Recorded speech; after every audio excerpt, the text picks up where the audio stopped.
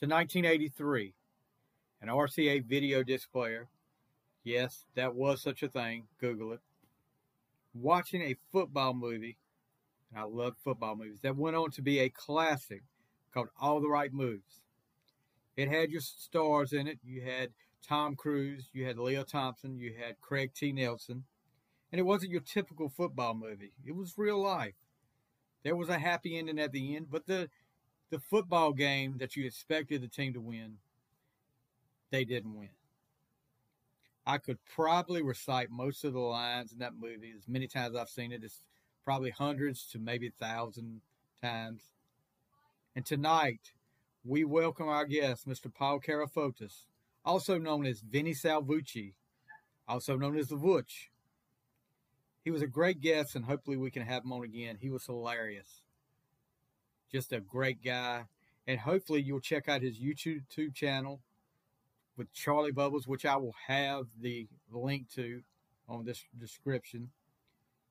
Charlie Bubbles is a children's book that he wrote, and he also sings a theme song that you'll hear on this. Check out his videos and subscribe. Enjoy, guys. And one last thing. We didn't find out, after all, if Tank took his tape roll.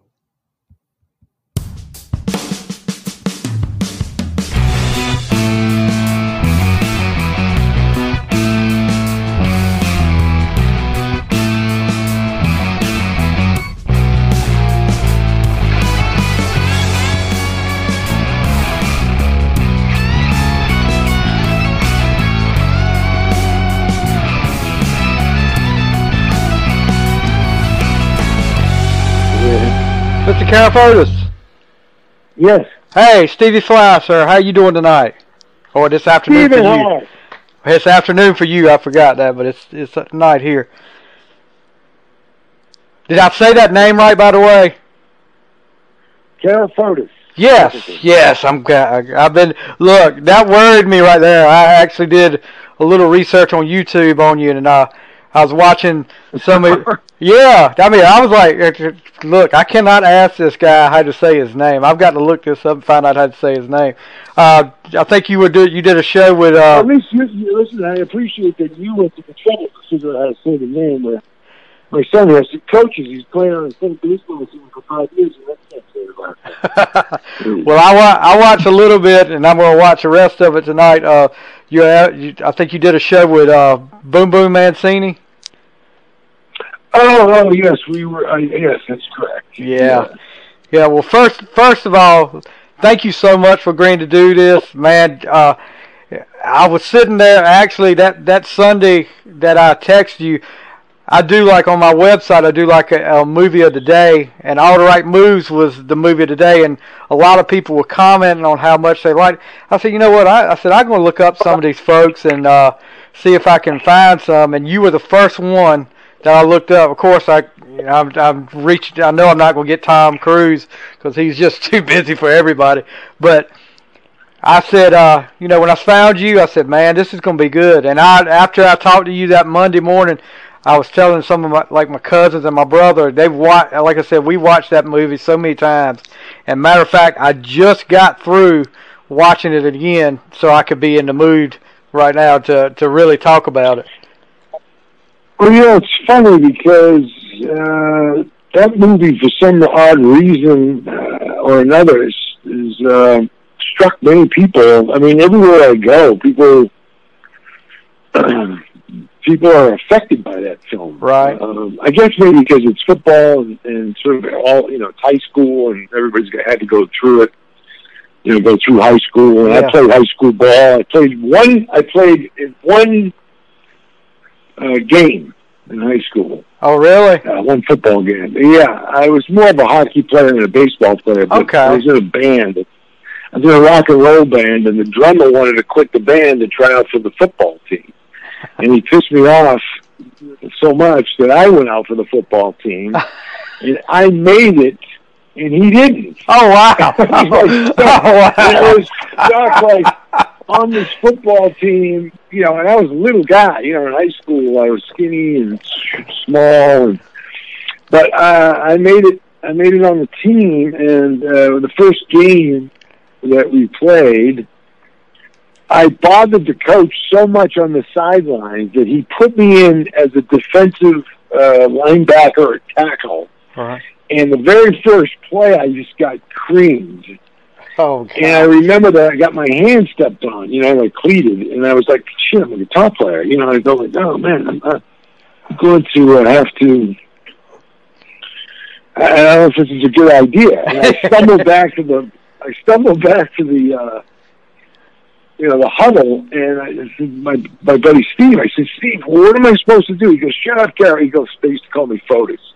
He goes, shut up, Fotis. Just get up on the line. Get up on the line. And then the next play, I split the tackles, and I sacked the quarterback. And I came off, and my brother came down he's up in the stands, and I was, we got out, the offense went on the field, and he came down, and he was saying, oh, Paulie, that was great, you just, oh, man, and I'm looking at him, like, my hand is bleeding, I said, that's it. Well, you went out on top then. Yeah, baby, I sacked the quarterback, I did something good, and I quit, and that was the end of that. And, and the rest is history. Yeah, well, I ended up doing I did another football. Yeah, choices. Yeah.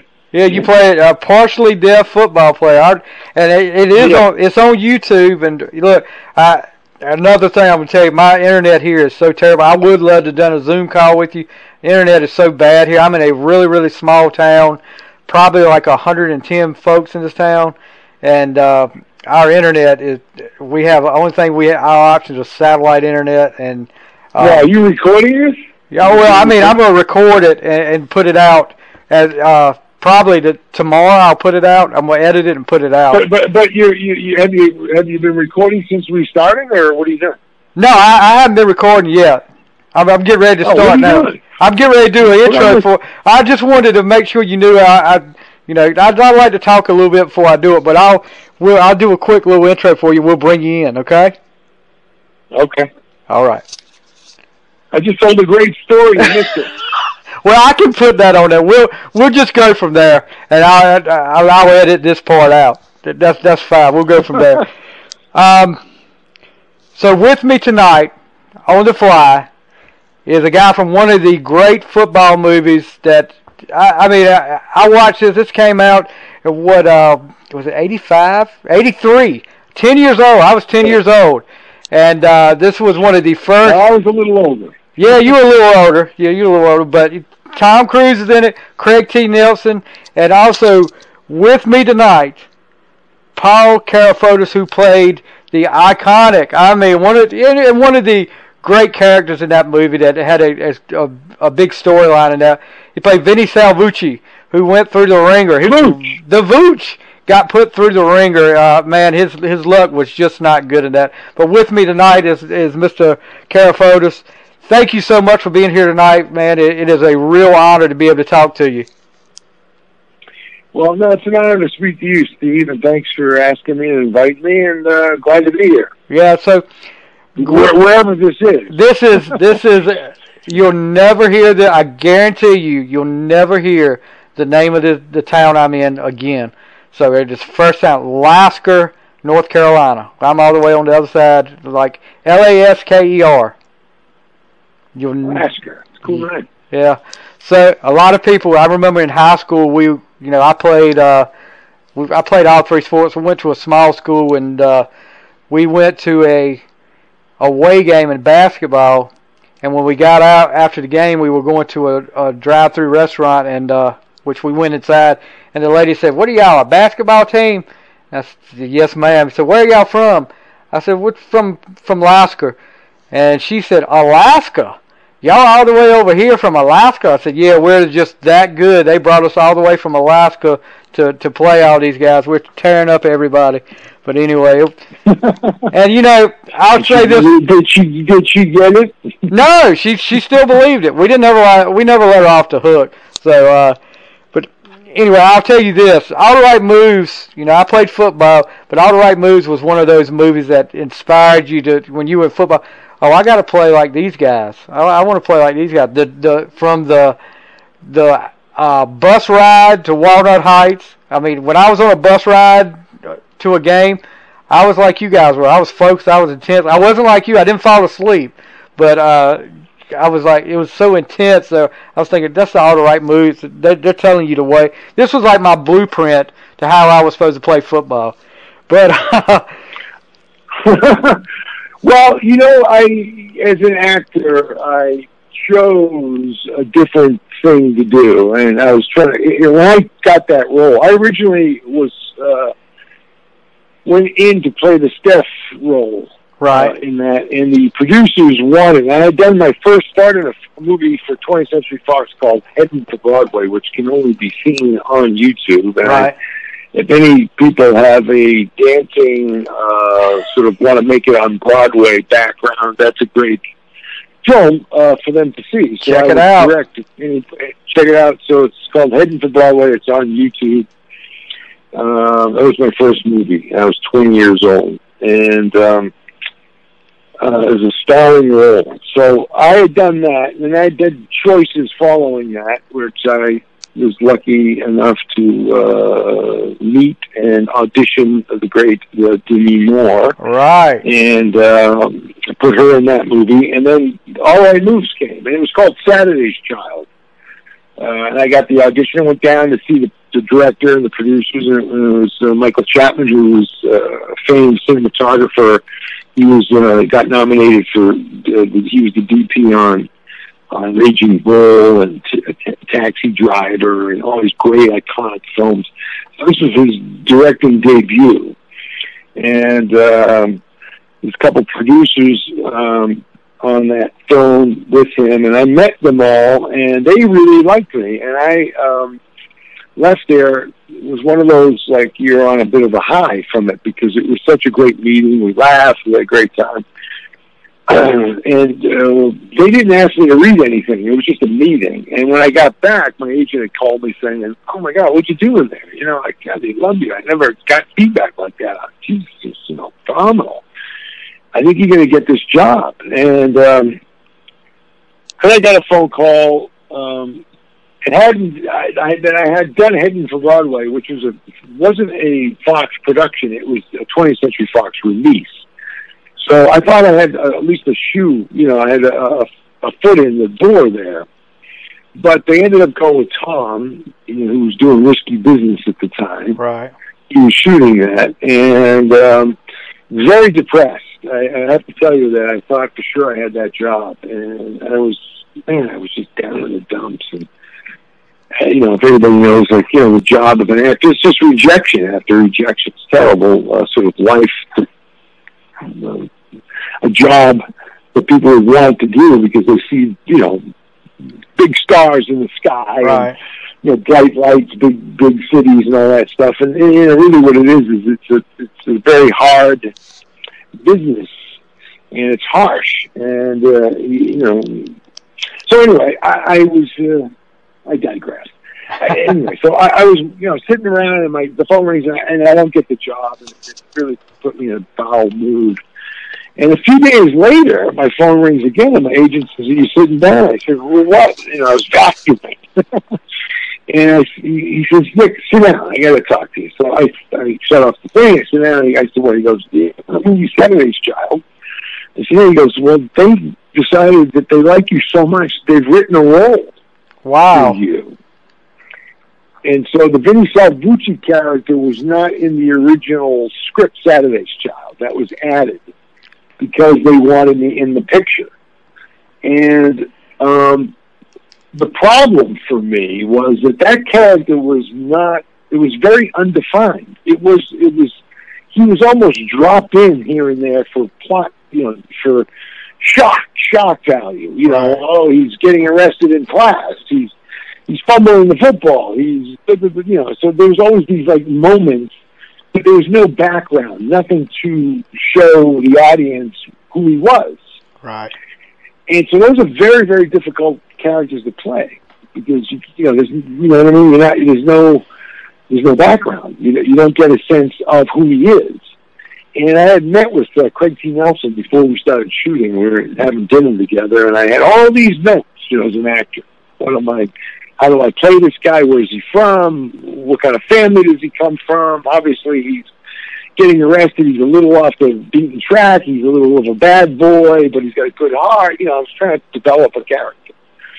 And I sat with Craig and had dinner. And he ended the dinner pretty quickly, saying that you've done too much work.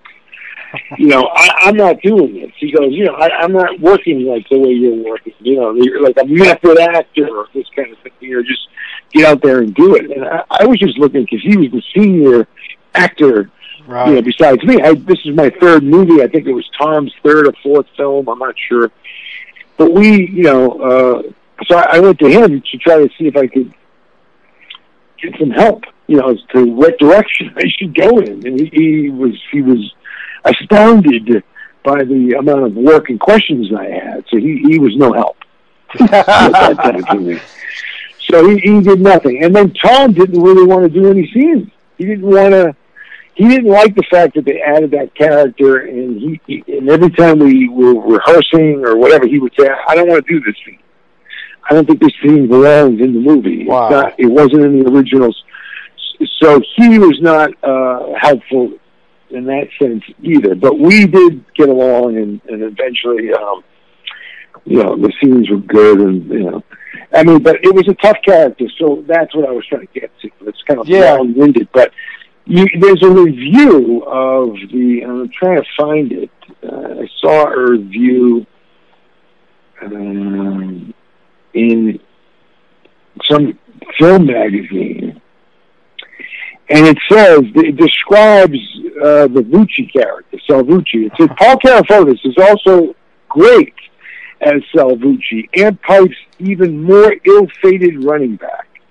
Without much screen time, Carafotes displays a wide range, from comic relief to sympathetic figure to cautionary tale, as Salvucci's life quickly goes down the tubes.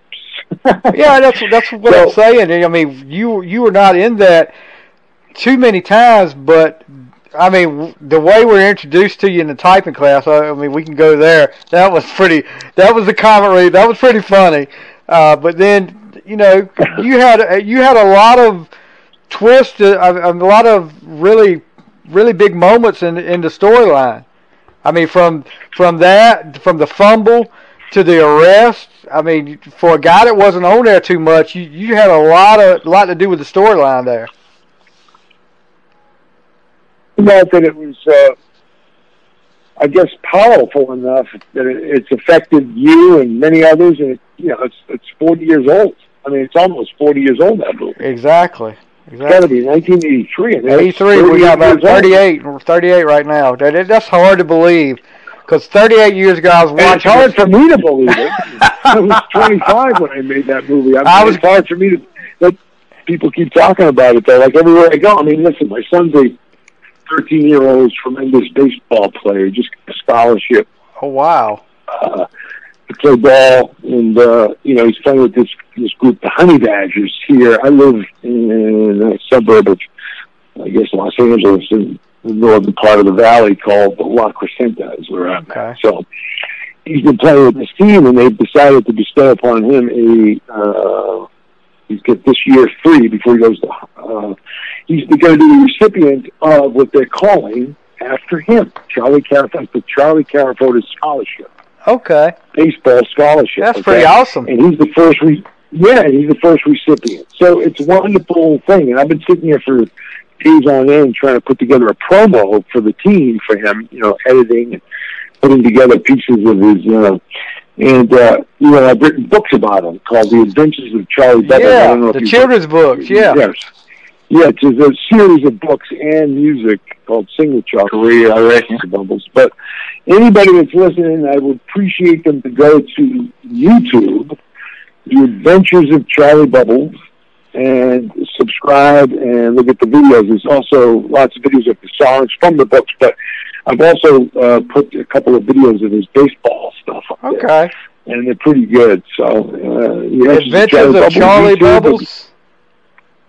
Yeah, it's a YouTube. That's the name of the series, but the YouTube, to get, go to the channel, you can. And there's many videos. We have songs and videos, and But I also now am using that since the books are about Charlie, and one of the books is Charlie Bubbles the Fenway, which he helped write when he was about 7 years old. I put his baseball stuff up there. So, and at the moment I'm actually doing a 2.5-minute promo for the Charlie Carafotes Scholarship, so they can use whatever they want to use it for. You know, they can put it up, or they have the Honey Badgers is the name of the team that he's on, and they have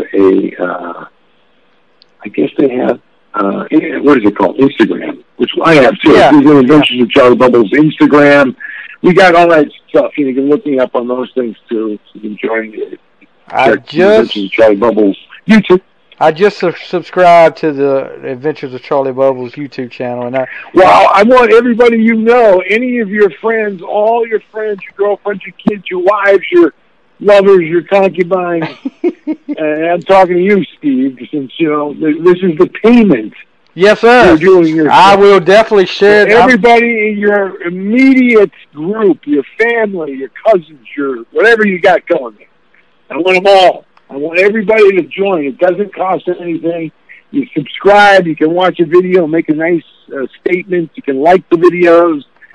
You know, all that stuff. It's that's very helpful. It is going very, kind of you and helpful. It is going on my Facebook page right now, and I'll be posting that shortly for them to subscribe to it. So you talk about a little bit about we're talking about all the right movies, and one of the things I want to talk to you about, and you mentioned this when we talked the first time, how real were those football scenes? You guys, and I've heard back when I used to watch this movie that they were real. You guys were really doing that, and I think you laid. We played. Yeah, you laid some wood on Tom Cruise, didn't you? Oh yeah, baby. We both. You know, I sent him to the hospital. It's actually in the movie. It is. I saw it. It's the practice scene right before Craig T. Nelson gets on Tank for not making a good play, because you're running the ball and you both put your head down and you pop him. I saw it. That's the one. Yeah, popped him pretty good. Yeah, you popped him pretty good. I saw it after you told me that morning about it. I went back and watched it, and I said, that's got to be what he's talking about there. Yeah, you popped him pretty good. That's right. Yeah. So did you have any checked out? Did you have any concussion from that, or was it just him? Oh no, but they were protecting him. They sent him to the hospital. So I said, well, what about me? I'll take the afternoon off. I'll go with them. So we both went together, and then we went and got a beer afterwards. And I think we stole a cop car. Oh wow! we had some fun there. I mean, we were crazy. You know, we said it was a good time, man. You know, it was a good time. We were in Johnstown, Pennsylvania. Yeah. It was where they had the big flood, and everybody kept bringing me outside to show me the buildings where the flood line was. That was but we were always trying to chase the girls and have a few beers. Yeah, how was it on that set? How close? I mean, who were some of the guys you were closest to on the set, and how good was the atmosphere on the set? Well, because we were a team, you know, we did a lot of stuff. I mean, we had rehearsals for a week. We got to Johnstown a week early, and we spent that entire week playing football. And you know, that developed. You know, we developed the camaraderie. They used a lot of kids from high school, the high schools there in Johnstown, and I guess Ampipe. But you know, it was a lot of work. I mean, you know, it was they were coming after us. I mean, they wanted, you know. I had the coach. What was his name? It was the Ampipe coach. He's actually in the movie. He plays the Ampipe coach in the film. Yeah, he was a real coach. He was a real coach. He was a real coach because that was. They actually said, wasn't that the one that kind of like the Stefan Georgievich character was based on a little bit? Was him? Oh, it might have been. I mean, I believe that was right. He had come up to me and he said, "You would have made my team." So I was glad about that. I didn't like the fact that I had to fumble the ball. No. And Craig, before we shot that, Craig kept saying to me, you know, we'll take the ball and run it back for a touchdown. And I was like, what are you talking about? It doesn't say. What does it say? What script have you got? I go, it doesn't say that in my script. It says I fumble. Forget it. You know, F them. Let's just do it. You know, just do it, Boots. You can do it. You know, what's going on? You know. And I did it the way it was written. But we shot for a week in the rain. They had the fire department. They called the fire department in, and they rained on us. They took the hoses out. I was going to ask you about that. That field was a sloppy mess. It was like a pig trough. It was a nightmare, and it was freezing because I think it was in March. We shot around the Academy Awards in March back then in '83. Yeah, so it was in March around my birthday. And we shot for a week. We did 7 nights in that misery, freezing our asses off. Yeah, good. And I remember putting plastic underneath my uniform because you just freeze chilled to the bone. It was hard. It was a fight. And we fought. We went out and we played those guys, man. I mean, it was like we were battling.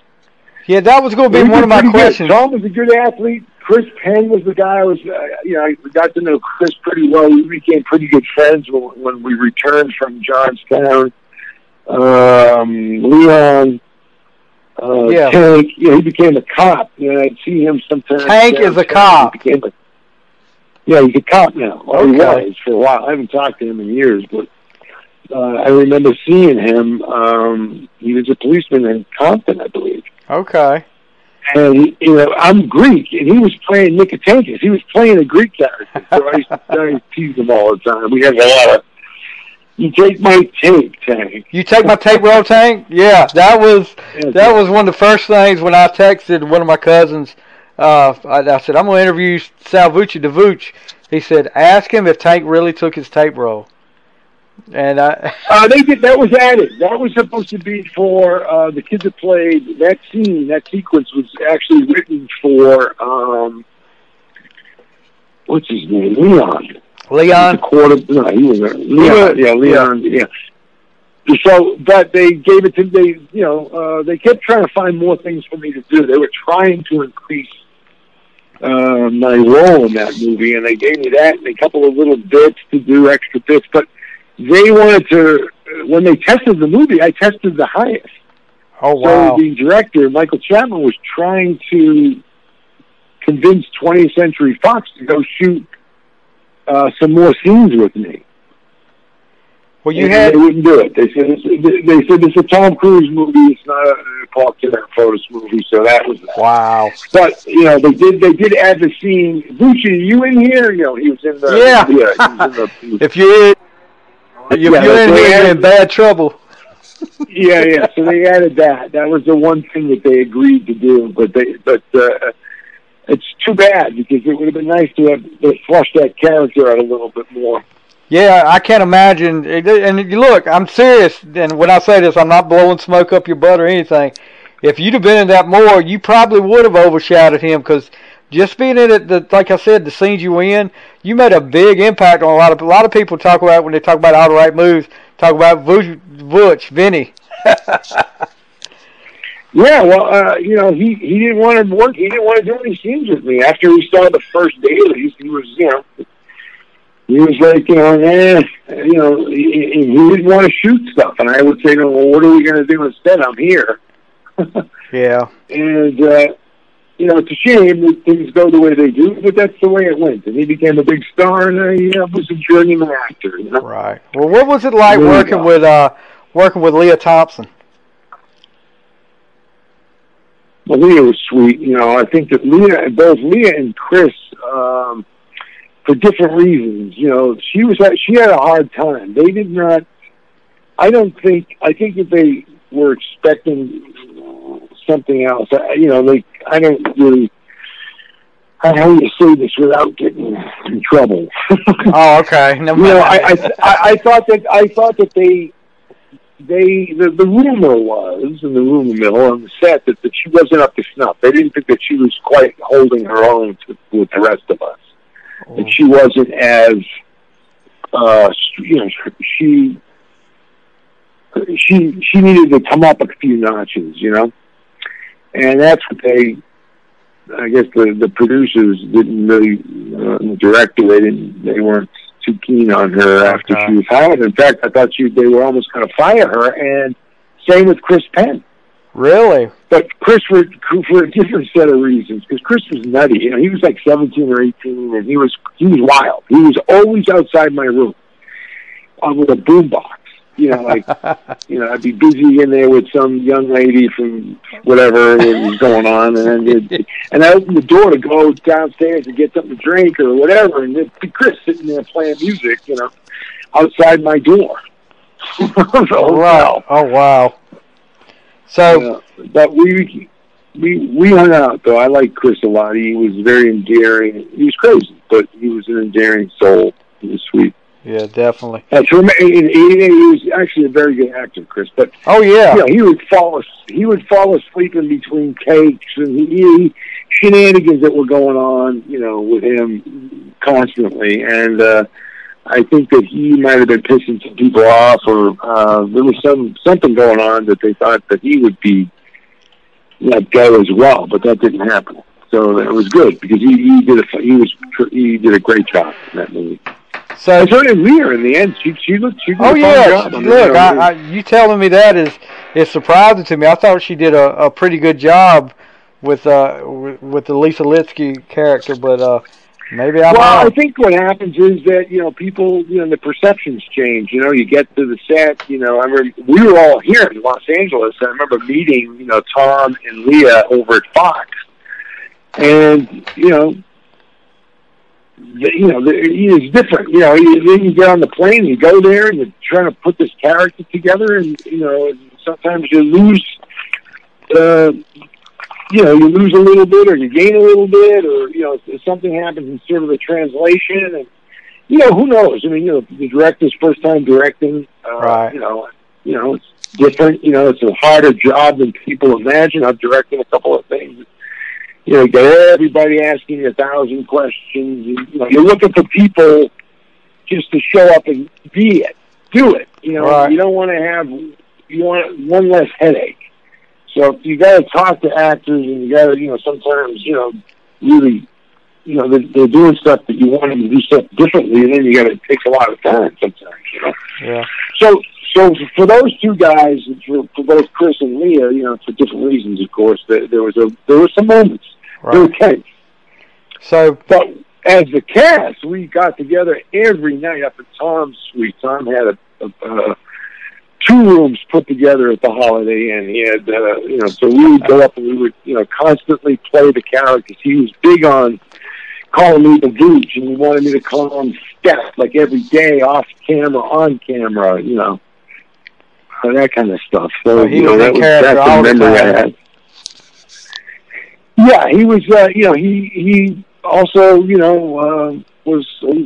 could be a little harsh to the locals, the kids that were playing the football players and stuff. Tom demanded everybody to be, to a certain level, and if he didn't feel like you were giving it to him, he could be tough on you. So there was a lot of that going on.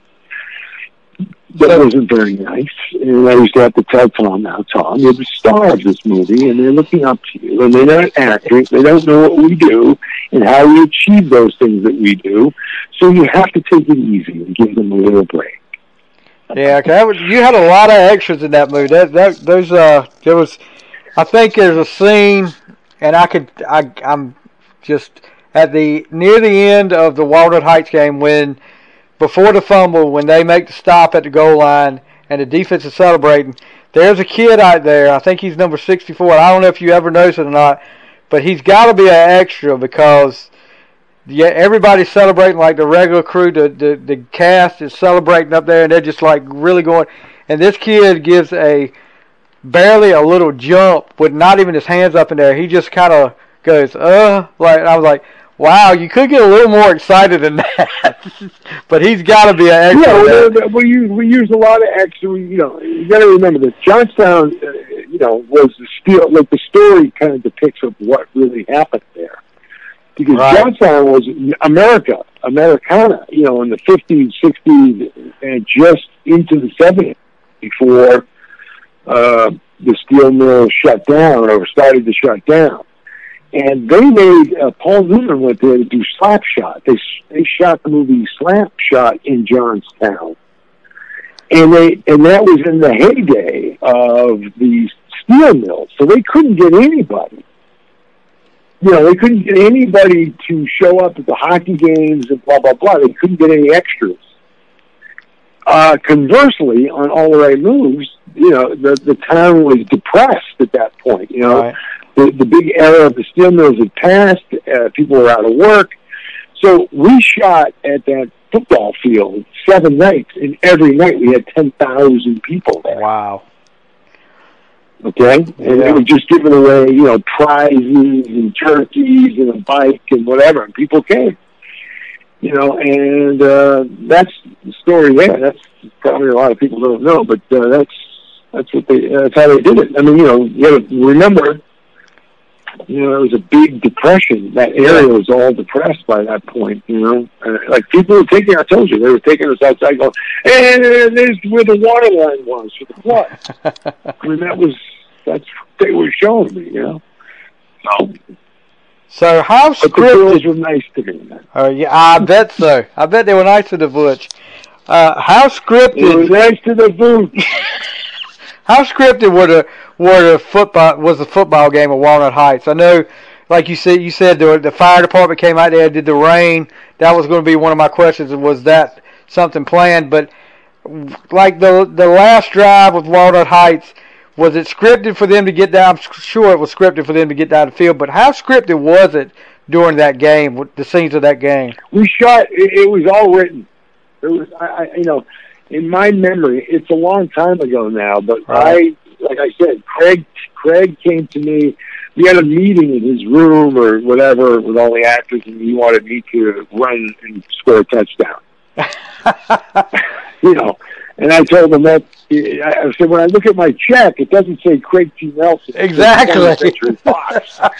So when you run the studio, I'll do what you're asking me to do. But, and, you know, right now you're not paying my salary, so I'll do it the way was written in the script, even though I didn't want to, and even though it did cross my mind several times. Not to did fumble. that for about a night. I don't know how long we worked on that, but it was long. And it was miserable. And, you know, it was 4 inches of water by accident. Gosh. After the, you know, mud and muck and mire. But I think, as I remember, I'd have to look at the script now. My script is underneath my house in the box. and I have to go look at it and go look at my notes. And I probably should have done that, but you know, I didn't know what you were going to ask. So Right, I got you. I believe at this point, you know that it was the way it was written. Everything you see in that movie was pretty much what was in the script. Yeah, And like I said, there were scenes that they gave Vooch to do. They gave my character to do, like the tape roll was somebody else's scene, but they switched and gave it to him. I don't think anybody could have done it better than you. What you did. Save it for the field, Salvucci. For the field, Salvucci. You know, when he kicks him off the bus, do I have a little moment with him there? Or he comes down to talk to him after practice or something, and I see him. I think that's what after practice. Yeah, we see him, and I go, "How you doing?" That's it. We just give each other a little, you know, like little bits like that. They were always trying to get me in something else, a little extra something. They were trying, which is nice of them to do. It's too bad that they didn't really get Fox to go along with more. Look, yeah, might have changed my life. Do you think now? This wasn't your typical football movie because this was one of the first football movies I remember watching where, you know, you didn't win the big game. Do you think it would have had as much effect if you guys went on to win that game? You know, that's a good question. No, but the story, you know, if we had won the game and he still doesn't get maybe, because, you know, the movie, everybody was expecting a lot of action for that film, and it didn't really. It's more or less disappointed at the box office. That movie's become way more popular since it came out. Yep. On video and TV, and because every Super Bowl it plays 20 times, and they're always running that movie. So, but that's a good point. I mean, who knows? Well, if we had won the game, maybe people would have felt better about it. I don't know. Well, it's a downer.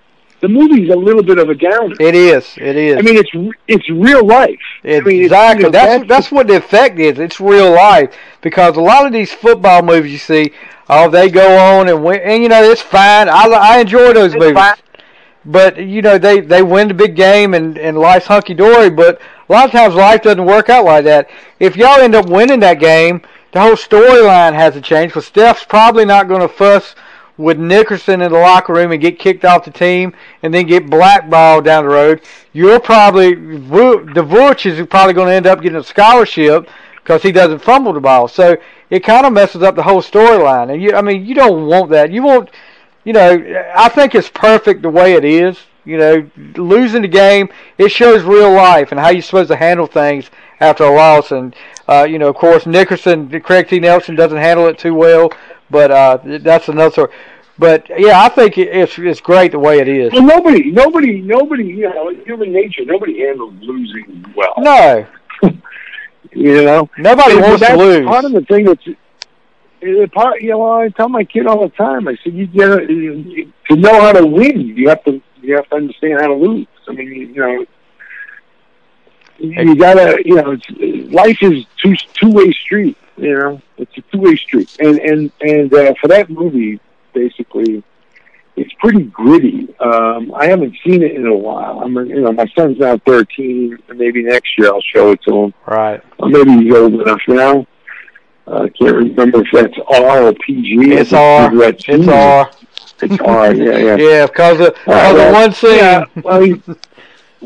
Well, I get the big rod. But the other scene that I really liked that was difficult was the breakdown scene after we lose, and I'm in the locker room. That was going to be a question I was going to ask you. How hard was that to do that?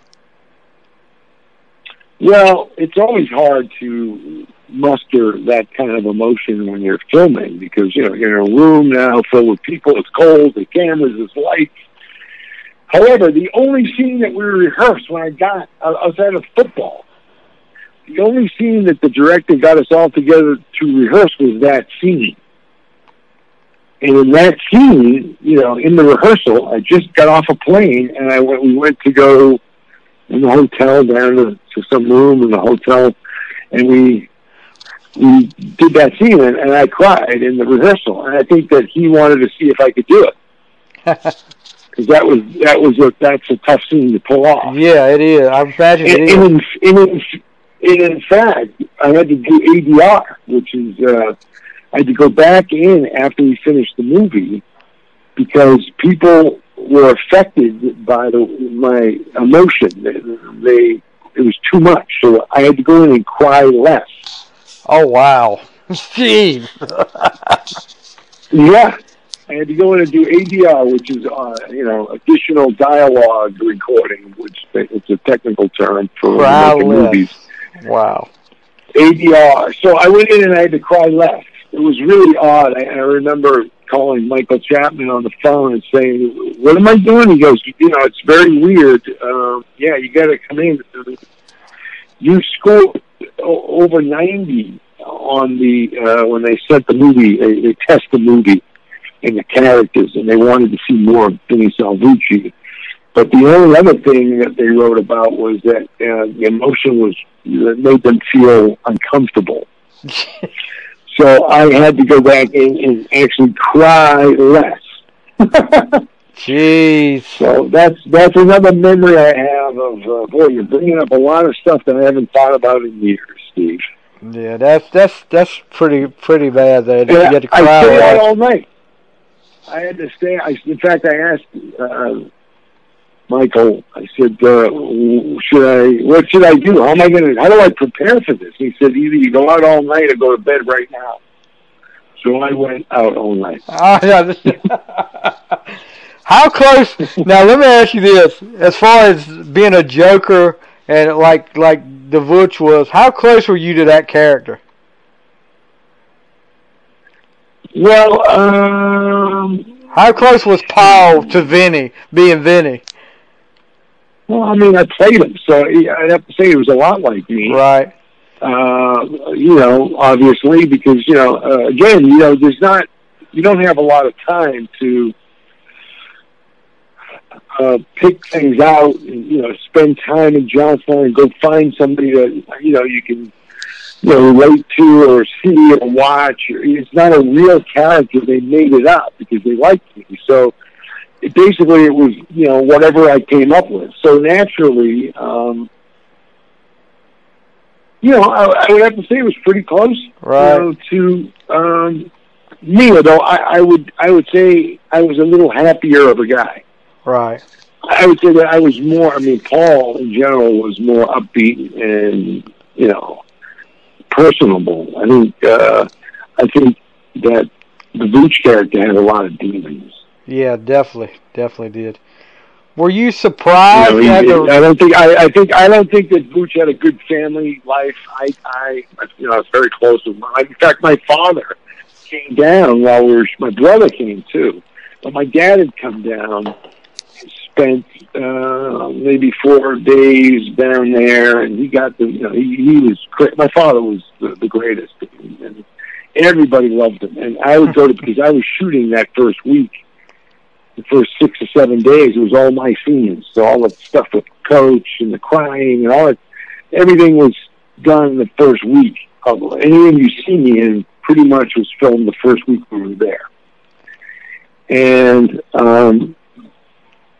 my dad had come down, and it was Johnstown, and so I would be, because I had to get up at 5 o'clock in the morning. I'd go to bed, and my room, the door of my hotel room would blast open, and my father's, Chris Penn and Tom and everything, and they're all coming into my room, and I'm like, well, what's going on? My father goes, get up, we're going for Chinese food.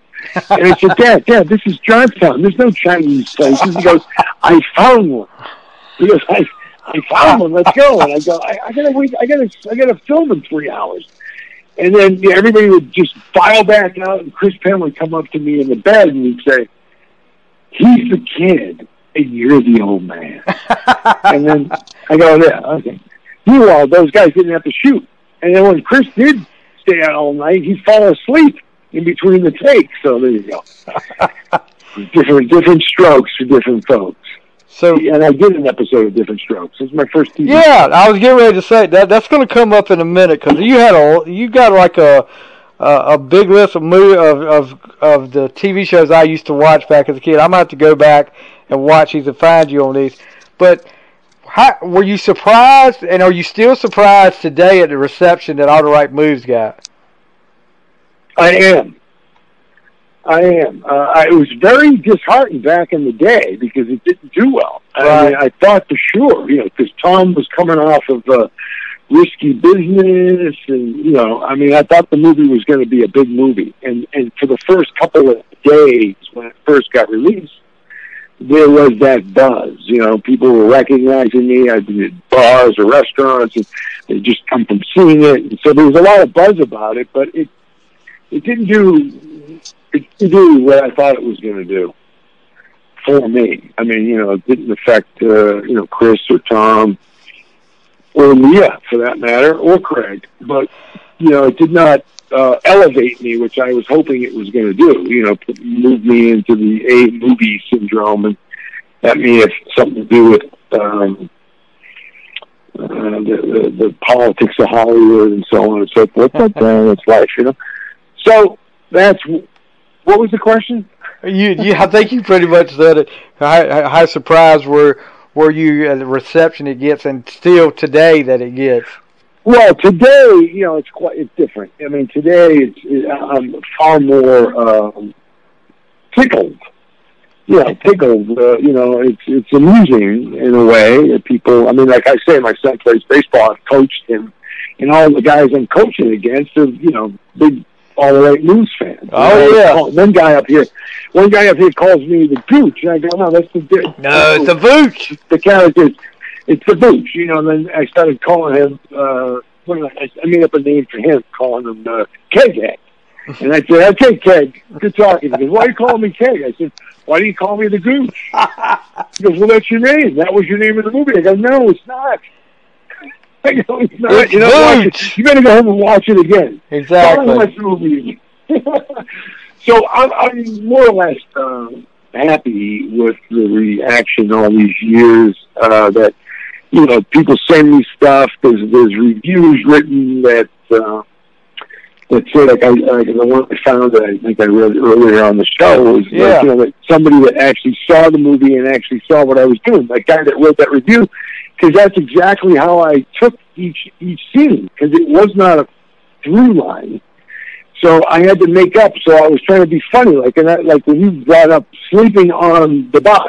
That was I deliberately did that to be different. And I know when I saw the movie, people laughed. Yeah. Like when it cuts to me sleeping, and like everybody's tense and buttoning and doing and chewing and, you know, staring out the window. They cut to me and I'm sleeping. And it got a laugh, and it was what I was trying. It was exactly what I was trying to say. Definitely, as that character, you know. So I you know, that character really touched all the, you know. For me, it was a hard job in that sense, but you know that people appreciate it. Yeah. Oh, hold on a second, would you? Hold on. Yes, sir. Can you hold on? I sure can. You there? Yes, sir. Okay, sorry, but that was one of my son's coaches. As I said, I put together this 2.5-minute video of his showing him off, and you know, getting kids to talk about him and the coaches and so on and so forth. So that was one of the coaches. I wanted to make sure I spelled his name right. Okay, I got you. Anyway, so I digress. So what was the next question, Steve? Let's talk a little bit. You know, you went out. I didn't realize really till I did my research on you how all these great TV shows you played in. You had it, like you said, you had an episode of Different Strokes. One of my favorite TV shows out there from the past, Greatest American Hero. Oh, jeez, yeah. Loved that show. That was a great show. Great theme song, great show. Didn't last long enough to be. And then, of course, you had a really good role, Harold Dyer in Knots Landing, which I wasn't. Oh, Knots Landing, yeah, that was great. You know, I wasn't a big fan of soaps back then and stuff. I've watched them in my older age, but I do remember Knots Landing being the spinoff of Dallas. So, what was it like working on Knots Landing? Wow, Knots Landing was that was a big picture because I didn't know anything about the show. You know, I'd done several movies, and that's the direction I wanted to go. I wanted to be a movie star, so I was doing movies. So I only did a few TV shows up until that point. I mean, Different Strokes was one. I did Hotel, which was my favorite. Oh, yeah, I remember Hotel. I played Victor Polito. Yeah, that was a cool show. Yeah, that's right. Yeah. And I played a director at that hotel, and I worked with Stuart Granger, and we got off great. We hit it off, and very funny stories with him because he was a old Hollywood actor, and he was very late in the set. And he used to have all his dialogue written on these big cardboards, and they put them around. And I was like, oh, Jesus Christ, can't you just learn your lines?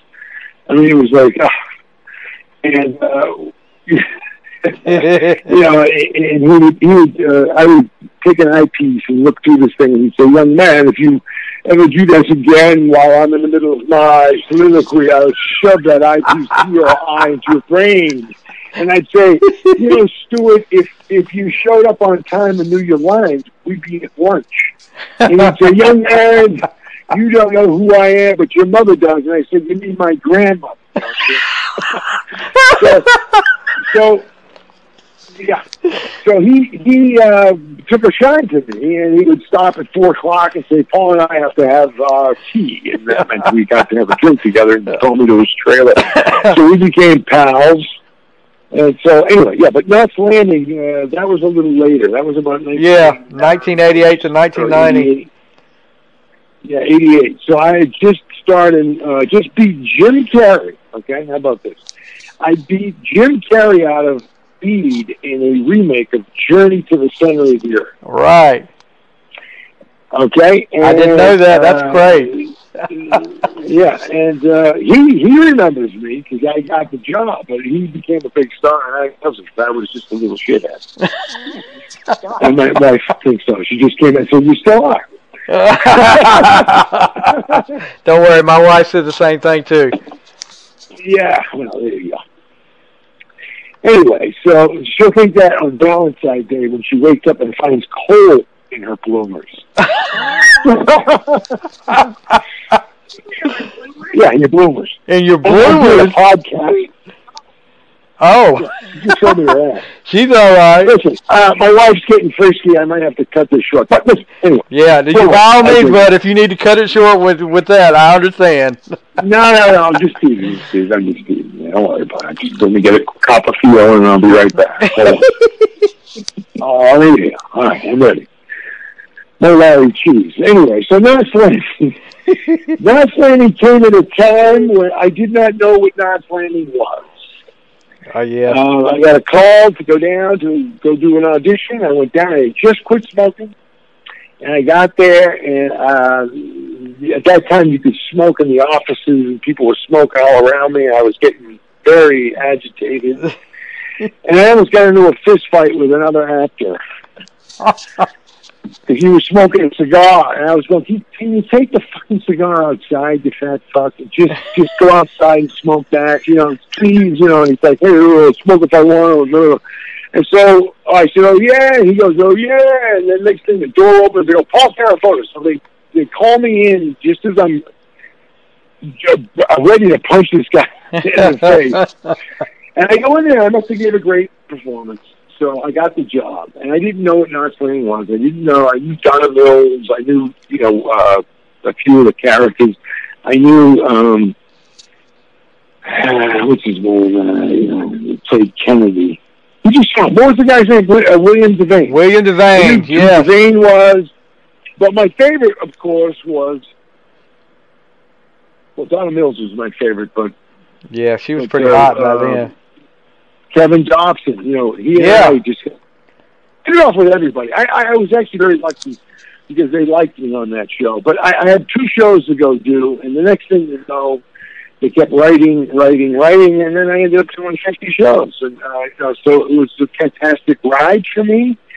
That was true fame. All the rest of it was bullshit. I never knew what fame. I thought like I did Heading for Broadway, and I went to Las Vegas, and people recognized me, and I did All the Right Movies, and I went into a bar, and somebody said, but when I got on Knots Landing, that was a shot like being shot out of a cannon. I mean, it was intense.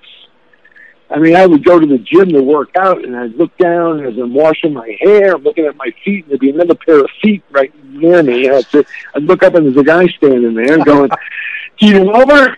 Do you really love her? Tell me, my wife will kill me. I tell her I see you at the gym, and she wants to know, and I got to ask her. And I go, can I finish washing my hair?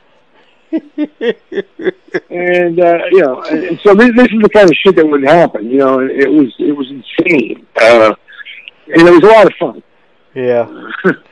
Yeah, and you also on Knight Rider. I mean, episode of Knight Rider with the Hasselhoff. Knight Rider. Well, okay, David Hasselhoff. He so we did this show. We shot that in November, probably early December. That episode. I went back to Boston, which is where I'm from. And I went out that night with one of my sisters. I have 4 sisters.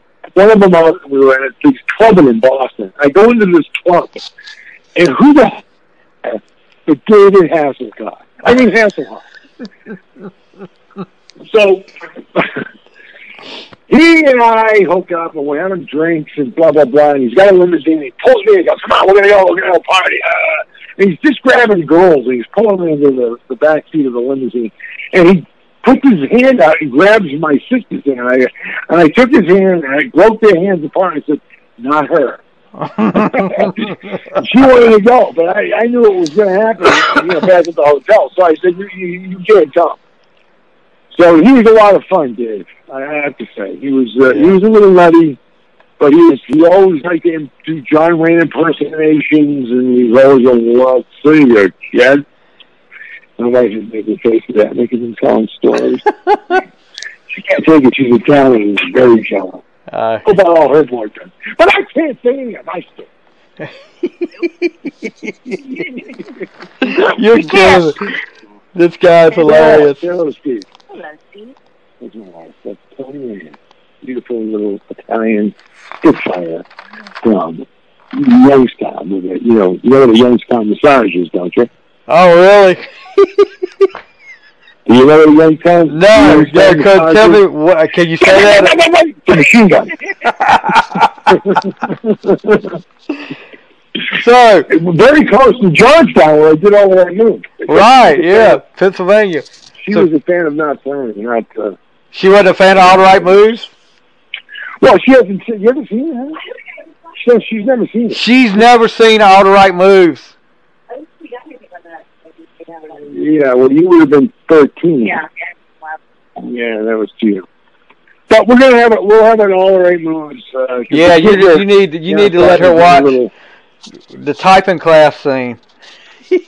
Yes, well, she lives that. She knows about the typing class scene. She gets that every night. I hear you. Well, look, tell me a little bit. You're not only an actor, but you write, you direct, or produce. Tell me about this short film you did, Club Soda.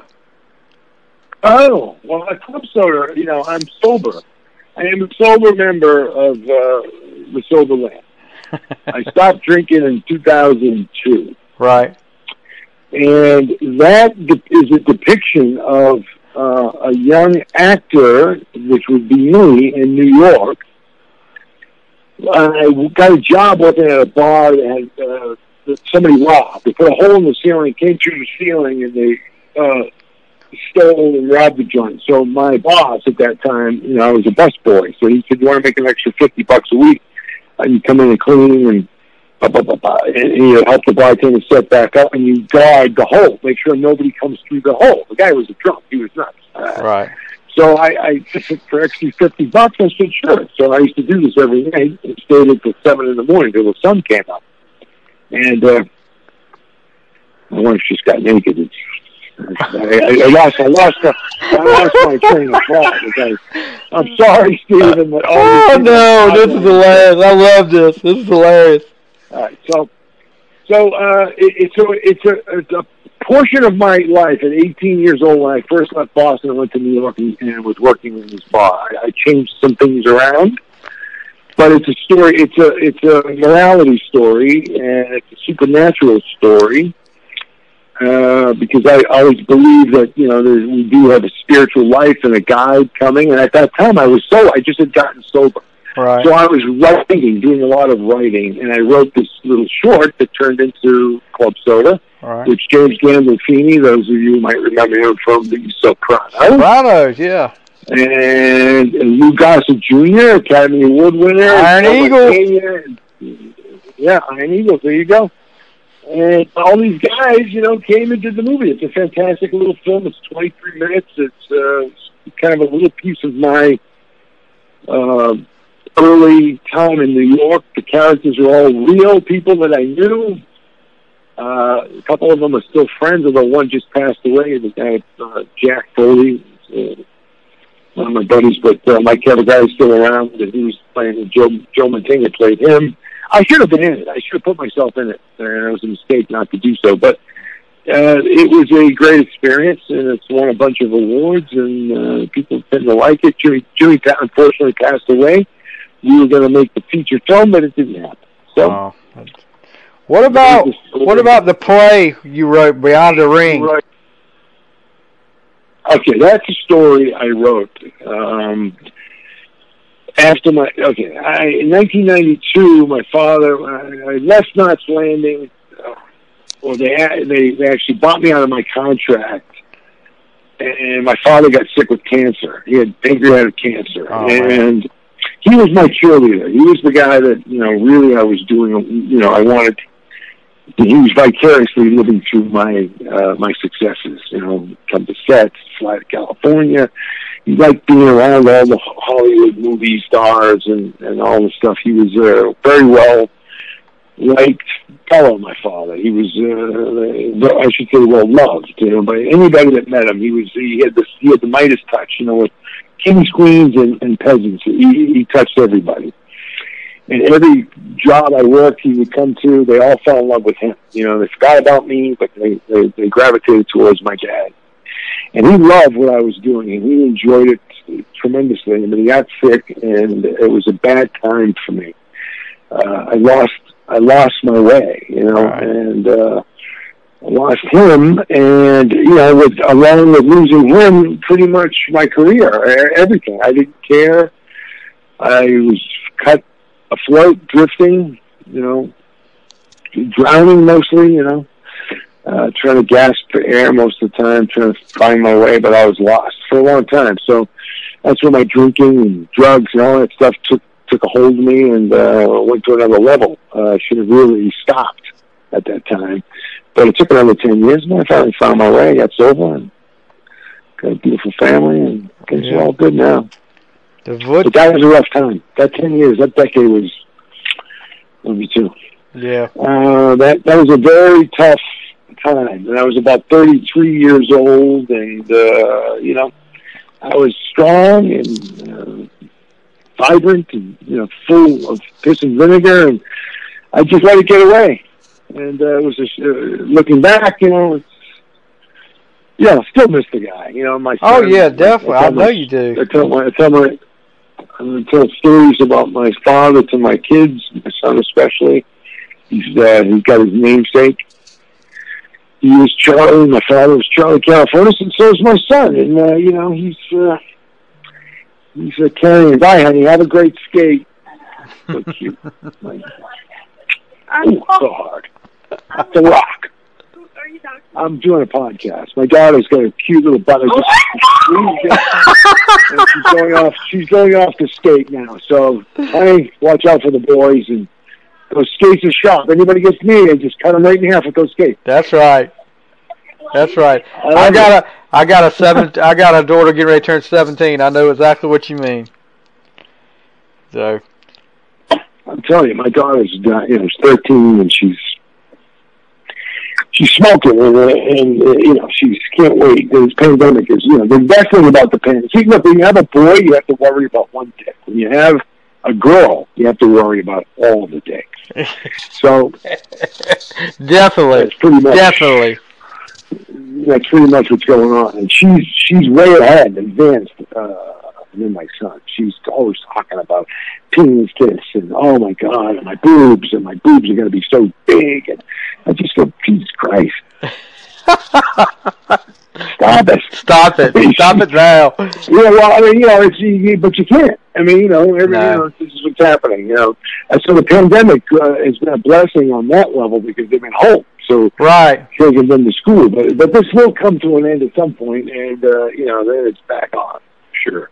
Yeah, definitely. And I'll be with a shotgun on my porch going, okay, boy, you stay right there. You hold that, boy. Yeah, look for you. Yeah, it's something, you know. My daughter's had a couple of boyfriends, and it's been really, really different to meet them for the first time. Because I remember being the guy. Yeah, I actually had one girl I dated that did that, was cleaning his gun when I went to the house, and I'm like, is this for real? I mean, I've always heard about this, but I've never had it happen. But he was cleaning his gun when I went to his house to pick her up. So. Yeah, well, he did that on purpose. Oh yeah, definitely. I know he did. I mean, I can't blame him for it, but you know, it was kind of weird. He did it on purpose. That was a message you sent it to Steve. Yeah. And you sending that message to little Steve. Well, look. You sending that message and saying, little Steve, got any ideas? Because you don't got enough blood to run two heads. Well, look. God did not give you enough blood to run the upstairs head and the downstairs. Yeah. Well, look, Mr. Carafotes, I'm not going to take up any more of your time. Right? I can't tell you how much. No, Steve. We can't end it on that. All right, what do you want to end it on? I could talk all night now. Whatever you want to end it on. Oh, well, yeah, I got a few more minutes. I mean, we've been on the phone for over an hour, but certainly, if you got any more questions you'd like to ask me, you want to talk about the books, you want to talk about the music. Talk about the books because we're, like I said, I'm gonna put whatever links you got. I'm gonna put on my Facebook page and on my Twitter. So we'll talk a little bit about the music in the book because that music it goes with the Charlie stuff. Yeah, it goes with that too. Bubbles. Yeah, the Adventures of Charlie Bubbles. Go ahead, Steve, say it. The Adventures of Charlie Bubbles. And you guys remember that because we're going to have this. Steve. One more time, Steve. Come on. The Adventures of Charlie Bubbles. That's right. Charlie Bubbles is a character who blows a bubble and flies off for adventures. And he's got little animals that he meets along the way that are either afraid or old and used up, and they form a band of misfit kind of characters, and they help Charlie find his way home. And it's lessons about empathy and friendship, and they're really great books for kids and parents, because especially what's going on in the world today. Exactly. Nothing like a little empathy for everybody. And yeah. Charlie Bubbles is all about the empathy and being thoughtful, loving, and kind. And that's what we need. So there are 4 books, 3. The Adventures of Charlie Bubbles, and Charlie Bubbles the Smartsville, and then Charlie Bubbles the Fenway, where Charlie wants to become a baseball star. His favorite team is the Boston Red Sox. And then there's a coloring book, and then we have a CD called Sing with Charlie Bubbles, a bunch of songs that I think are very good, very poppy, toe-tapping numbers that we wrote and performed, and they go with the...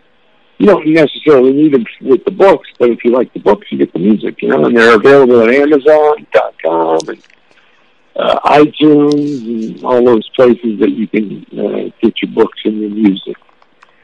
Of course, you guys are all, I don't know who's listening in on this. I mean, what's your, who's listening to you? It's people all over. I'm in different countries, all over the United States, and I think they said like the last logistics I did was like 30 different countries. So you never know. You never know who might be listening to us right now. Okay. Are we live? No, we're not live. No. I am watching though Charlie's baseball journey right now, and this kid, Oh, you got it on you, yeah. He's the inside the park home run. Yeah. Wow. He's pretty talented. He can hit. The first one? The second. No, the boys. The second one. Okay. Yeah. Well, the first one is from when he's like little to 8 years old. Right. And the second one's from 8 to 12. And he's now, just like I said, got that scholarship. He's 13. He's going into high school next year. So he's going to be the shortstop for the high school probably. And, probably batting 3rd or 4th. He's got some power. He can hit. Yeah, he's a little guy with some power. He's he's almost as tall as his dad, but he's. Nothing wrong with a little guy. Nothing wrong with the little guy. I'm 5'6". I'm 5'6". So. Oh, you are? Yes, sir. I got the little man syndrome. I played football in high school at that small school. They had me playing center and nose guard at 5'6", about 145 pounds, soaking wet. So. And I held my own. I wasn't a superstar or anything, but I held my own. But yeah, this kid's got some power. Yeah, I like this. Well, don't be afraid to send that around. No, I definitely am. Would you? And is he switch hitting too? Well, he can hit lefty, but he hit lefty. I used to make him hit lefty if he made a mistake. Yeah, I see that. He hit pretty good lefty. Gosh, he's got power. Wow. I'm impressed. Tell him, keep it up. I mean, that's... Yeah, he's you'll see as you watch and you go along, he gets better and better. I mean, his first over the fence home run, he just turned 9. He just turned 9 years old. Hit that ball 220 feet over the center field fence. Wow. I mean, and he's still working now. I mean, he's going to be going into high school, and that fence is 330 down the line, 380 out to center field. So he's hitting the ball now about 250, 260 to 270. He's going to have to, get a little bigger, a little stronger, but he'll get there. I don't really want him to hit home runs, to tell you the truth. I tell him always to hit line drives. Just go to the gaps. Yeah. Go to the gaps. Get the doubles, get the triples, Well, he needs to change his number. He needs to change his number from 42 to 27 for Salvucci. Well, he eventually went. That was the whole team had 42. Oh, okay. That's for Jackie Robinson. Yeah, that's right. Yeah. And he was the only one on that team that knew who Jackie Robinson was. Wow. That's the funny thing. He's a baseball student. That's why he's so good. Well, that's the thing. And then, if you got a kid like that, because I've coached football for like the last 10 years. And if you got a kid that is a student of the game and watches the game and knows stuff like that, that's going to be a kid that's easy to coach, the one that's going to want to work hard. And judging by what I'm seeing, this kid's he's got a future. Listen, he got that scholarship, not because he's the fastest or the strongest. He just knows the game, and you see him do stuff out there on the field, and he looks like a professional ball player. Right. And that's because since he was 2 years old, he's been watching baseball. Dad, take me out. He used to wake me up. Dad, you gotta hit me grounders. You gotta get me, clock me going fast. Constantly. Take me to the park. I mean, there's some really cool videos. In fact, you're on the YouTube channel. Yeah. There's one. It's called Charlie T-Ball, I think. That was the first video I made of him. He's 18 months old. Wow. It's a quick one. It's only like a minute. It's like 55 seconds. But it was the first video I did of him. And it's him going, wanting to play baseball. He was 20 months old. I think he was 20 months old. He wasn't even... Did you know? I don't know if she didn't. T-Ball Charlie. T-Ball Charlie. Yeah, T-Ball Charlie. Wow, he was on the stage with Biz Markie?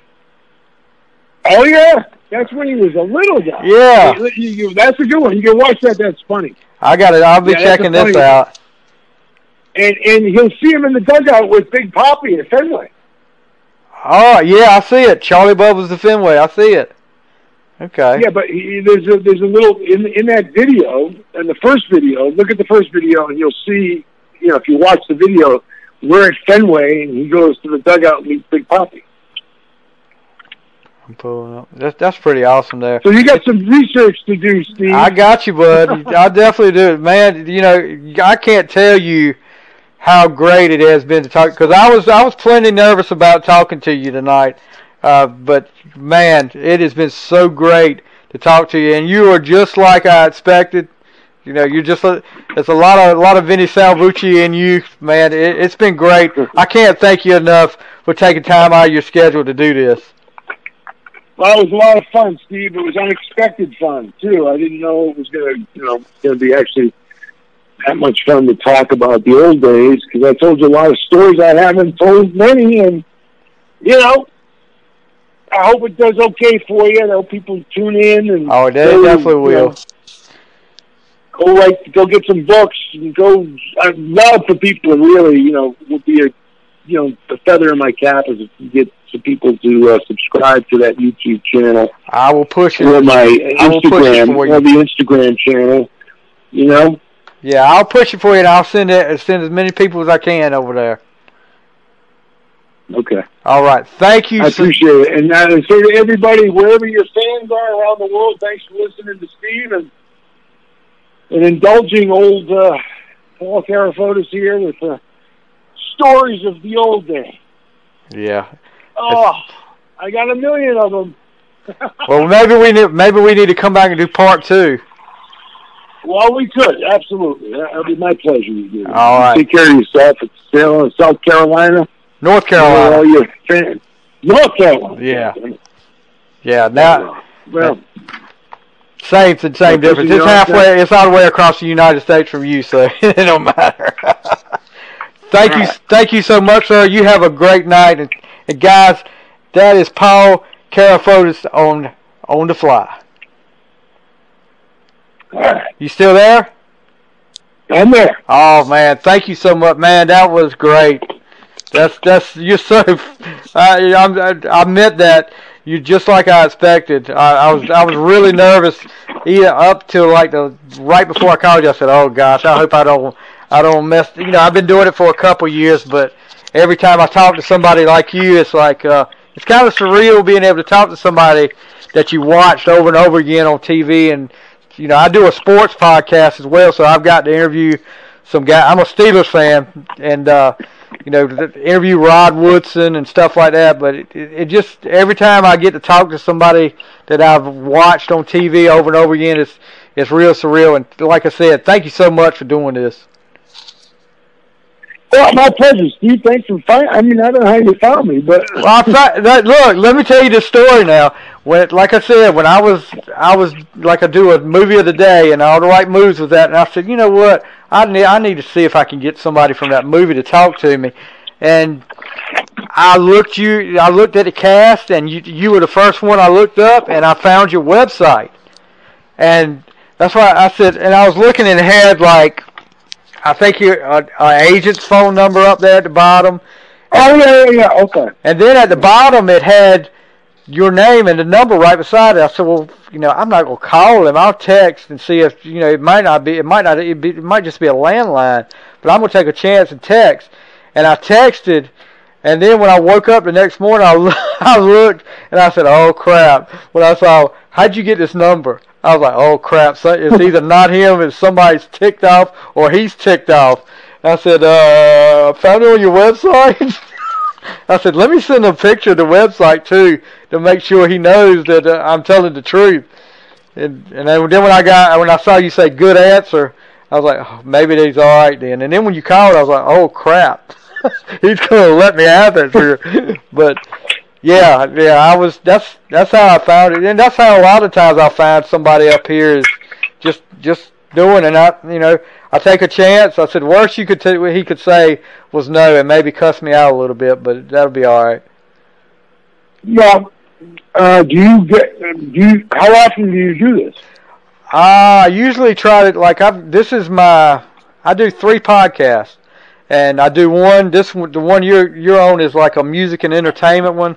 I do a sports one, and then I do a basketball one, just primarily basketball. But I usually do this one like every other week. And I've actually got you. I'm sure you were back in the '80s. You remember the group Quiet Riot? Sure. I used to hang out with. I've got I used to get all fucked up with what's his name. Was singer. Kevin DeBrow? Yeah. Yeah. Kevin, yeah. Well, the current guitar player, I'm supposed to interview him next week. I'm trying to work my way up, trying to make connections and work my way up and get bigger people. And you're probably one of the biggest I've done. In my mind, I'll put it to you this way. You're one of my favorite interviews I've done so far because you're funny, you're down to earth, and you're not sitting there just going through the motions. That's what I like. And but I'm just trying to make connections and I'm not doing this for a living. It's just a hobby. Right. I'm a meat cutter. I've been a meat cutter for like 13 years now. So tell me, how does one find your podcast? You can look on any of your podcasts, like Spotify is one app that you can look on and you can find it up there. Apple, which is the big one, and I usually go through Anchor, but they distribute it to like Apple, Spotify, Google. I'll send you the link to it, and that way you can find it. Yeah, it'd be good to hear it. I just interviewed. I don't know if you probably remember him from the Bad News Bears movies. Aaron Blunt, who played Ahmad. I don't remember. I mean, I love the Bad News Bear. You remember the black boy, the black kid up there. The black boy. The black kid, yeah, Ahmad, that was his name up there. He was the only one up there. Yeah, I talked to him. I interviewed him a couple weeks ago. He was really fun. But I'm just trying to get What's different he people. doing? He's actually in California. He's a DJ. No shit. Yeah, we talked music, and he actually told me, he said the next time, and he might have been BSing, but he said, I got friends in North Carolina. He said, the next time I come to North Carolina, I'm calling you. We're going fishing. We're going to drink a beer. And we're going to listen to music. I said, okay. And he said, I know you're thinking I'm full of crap.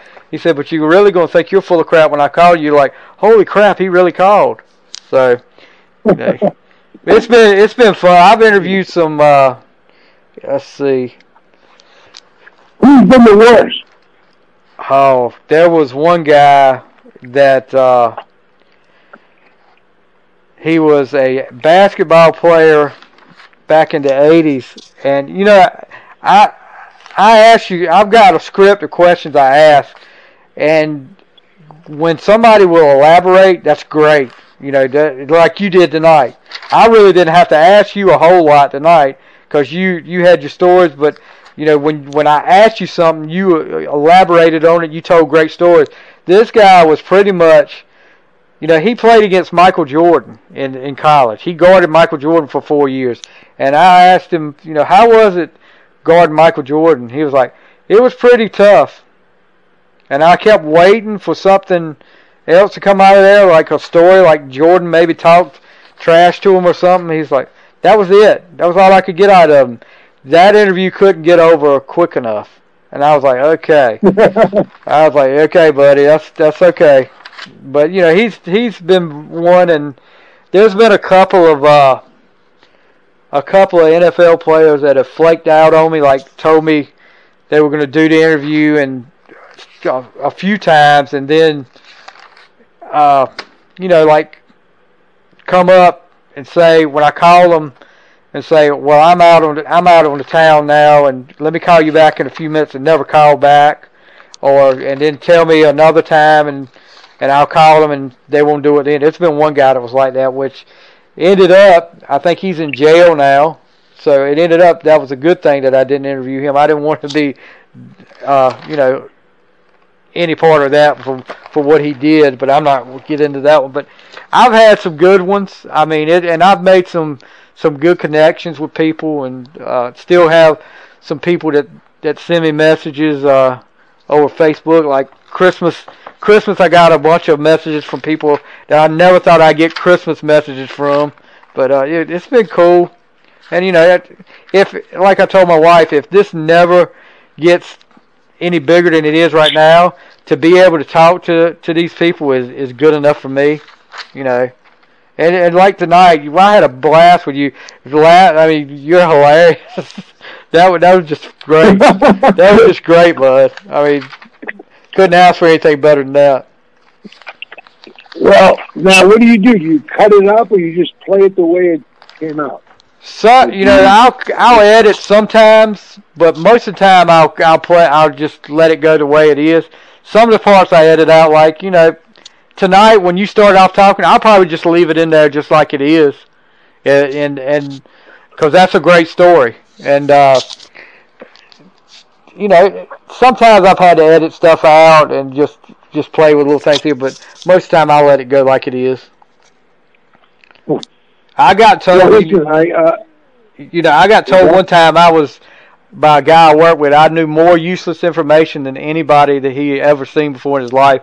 And I told my wife, when I started the podcast, I said, maybe I need to start doing this and just use that useless information for something. But, just like when I said about the tape, you tape my tape roll, not many people will get that, but for select few of people that have watched the movie over and over with me. But, it's pretty cool. All Right Moves is one of your favorite movies. Yes, sir. Look, I can tell you, I watched it, and this tells you how far back it goes. RCA. It wasn't even a videotape. It was an RCA video disc. It was one of those big, looked like a big record that you stuck in a little player, and we wore that thing out. I mean, where it would skip at certain parts, where we had wore it out so much. But man, I couldn't get enough of that movie when back in the day when we'd watch it over and over because I'm a big football fan, and any football movie is pretty cool to me. But yeah, that one's really stuck. All the right moves really stuck. I wonder if Tom Brady has seen all the right moves. Tom Brady. You think he? Well, how old? He's 43, so he's a little bit younger than me. So yeah, I bet he has. I mean, you're thinking about when he came into the league in 2000. I mean, it was 17 years after we made that movie. Yeah, but so like when he was in high school, like what would that make it? 1995 or something? Yeah, well, like you that? think about it though too. I graduated high school in '91, and you know that movie comes on just like you said during Super Bowl time. That movie comes on a lot, and you know he's seen it. You know he's had to heard about it. Especially I'm sure that maybe we need to call him and ask him. Yeah, I sometimes, the thing you just watch in my kid, because Tom got signed, he was a good baseball player, and I think he got signed to some team at the same time he was getting drafted by the Patriots, and he decided to play football. And I, occasionally, even me, I'm a half-ass celebrity, I've done a few things people know, but... Right. I just send him, like, I'll send that video. I'll just dig the link and put it on and send it to him on his Twitter and say, hey, Tom, you like baseball? Here's my kid. But he doesn't, he has no clue who I am, and I'm sure he doesn't look at everything. I mean, somebody would have to tell him. Yeah. That's, but I guarantee you, back in the day, he's watched that movie, if not during his football. No, they all have, because, I listened to a Boston radio show, and Zolak. Yeah, I've heard of him. He's from... Yeah, well, he was a backup quarterback, and he's now the color guy for the Patriots. Yeah. And one day I'm driving around, in Los Angeles, and they're talking about Rudy. Oh, yeah. So I just got set up. So I called the radio station. The guy answers the phone. I said, tell Scott Zolak that you got Vinny Salvucci on the phone. And, next thing you know, I'm on the air, and they go, is this really you? Is this really the Booch? What's your birthday? What's your this? They're asking me all these questions. It's him. And I go, that's right, it's me. And I said, I'm calling you clowns because... Stop talking about Rudy. Talk about the real movie, the real football film. That's all the right moves. Because that movie is true grit, man. There's no frills in that movie. It's just the way it is. It is. It's not, I mean, like you said, it's kind of a downer, but it's real life. I mean, just like... I mean, it's true. It's true. It's real life. It's a slice of real life. It's just like your character, you need a scholarship to get out of what bad situation you're in with your family. And like you said, we never really heard a whole lot except that scene where you came out of the shower talking to Craig T. Nelson and talking about your daddy got fired, your brother was laid off, and you were going to quit school and go to work.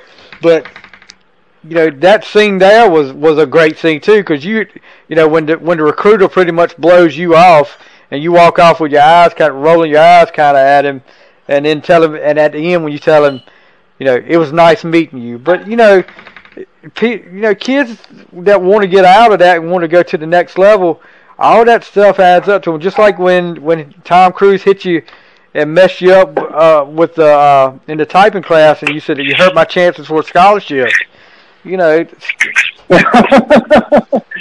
you know the movie, man. I'm telling you, bud, I could pretty much tell you. I said, that's my talent. Hey, man, that's my talent. Now you ruined my chances for a scholarship. Exactly. Now you ruined my chance for... Oh, yes, it hurt, asswipe. That's what you said. I called him asswipe. Yeah. And you know the only reason why? Here's a cool story for you. In the movie, they had some of the names, and I used the name Plazowitz. There was a family of brothers I used to hang around with when I grew up. I grew up in a town called Somerville, Mass. Right. Right outside of Boston. And I said to the director, I said, you got some weird name in here. Why don't it's supposed to be Polish. We're all supposed to be Polish or whatever it is. It's Steeltown. I said, let me use the name Plazowitz. And they said, sure. So I threw that in the movie. And I remember going back to Boston, and I was in a bar, and the little Plazowitz brother, who I didn't really hang around with too much because he was younger, he came up to me in the bar. He goes, Carafotes, man, that was just unbelievable that you said Plazowitz. He was like, they heard his name in the movie, and he was like, yeah. I said, yeah. That's pretty cool. That's right. Yeah. Man, I'm telling you, though, that movie. Another story from it.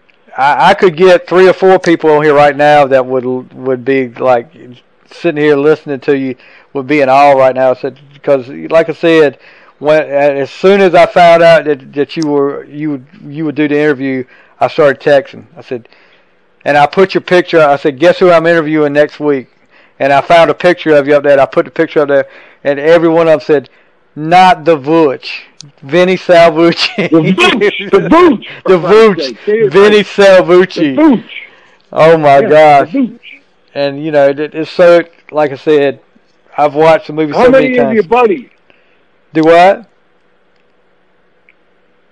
How many guys did you text that you told about 5 or 6 at least. They were the ones that we used to watch that movie all the time. So you could send them a text tonight and tell them, hey. Oh yeah, I was telling them. What they all want to know. They know it's happening tonight, and they were like, "Let me know how it goes." So it's been great, though. It really has been great, man. And like I said, I'll bring you. You talk about you had a bunch of stories there. I'll bring you back for part 2. Yeah, you know what you do is you bring me back and you have all your buddies there, and they can all ask me questions. That's not a bad idea. That's not a bad idea. We need to do that. We'll have to set that up. Say, you have a round robin with the Vooch.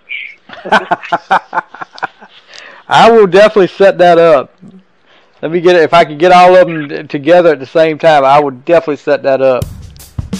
If not 1 or 2, I may can get 1 or 2, definitely. But yeah. All right. Well, I'm gonna go. I got you on the line now because I gotta get off in a few minutes because I am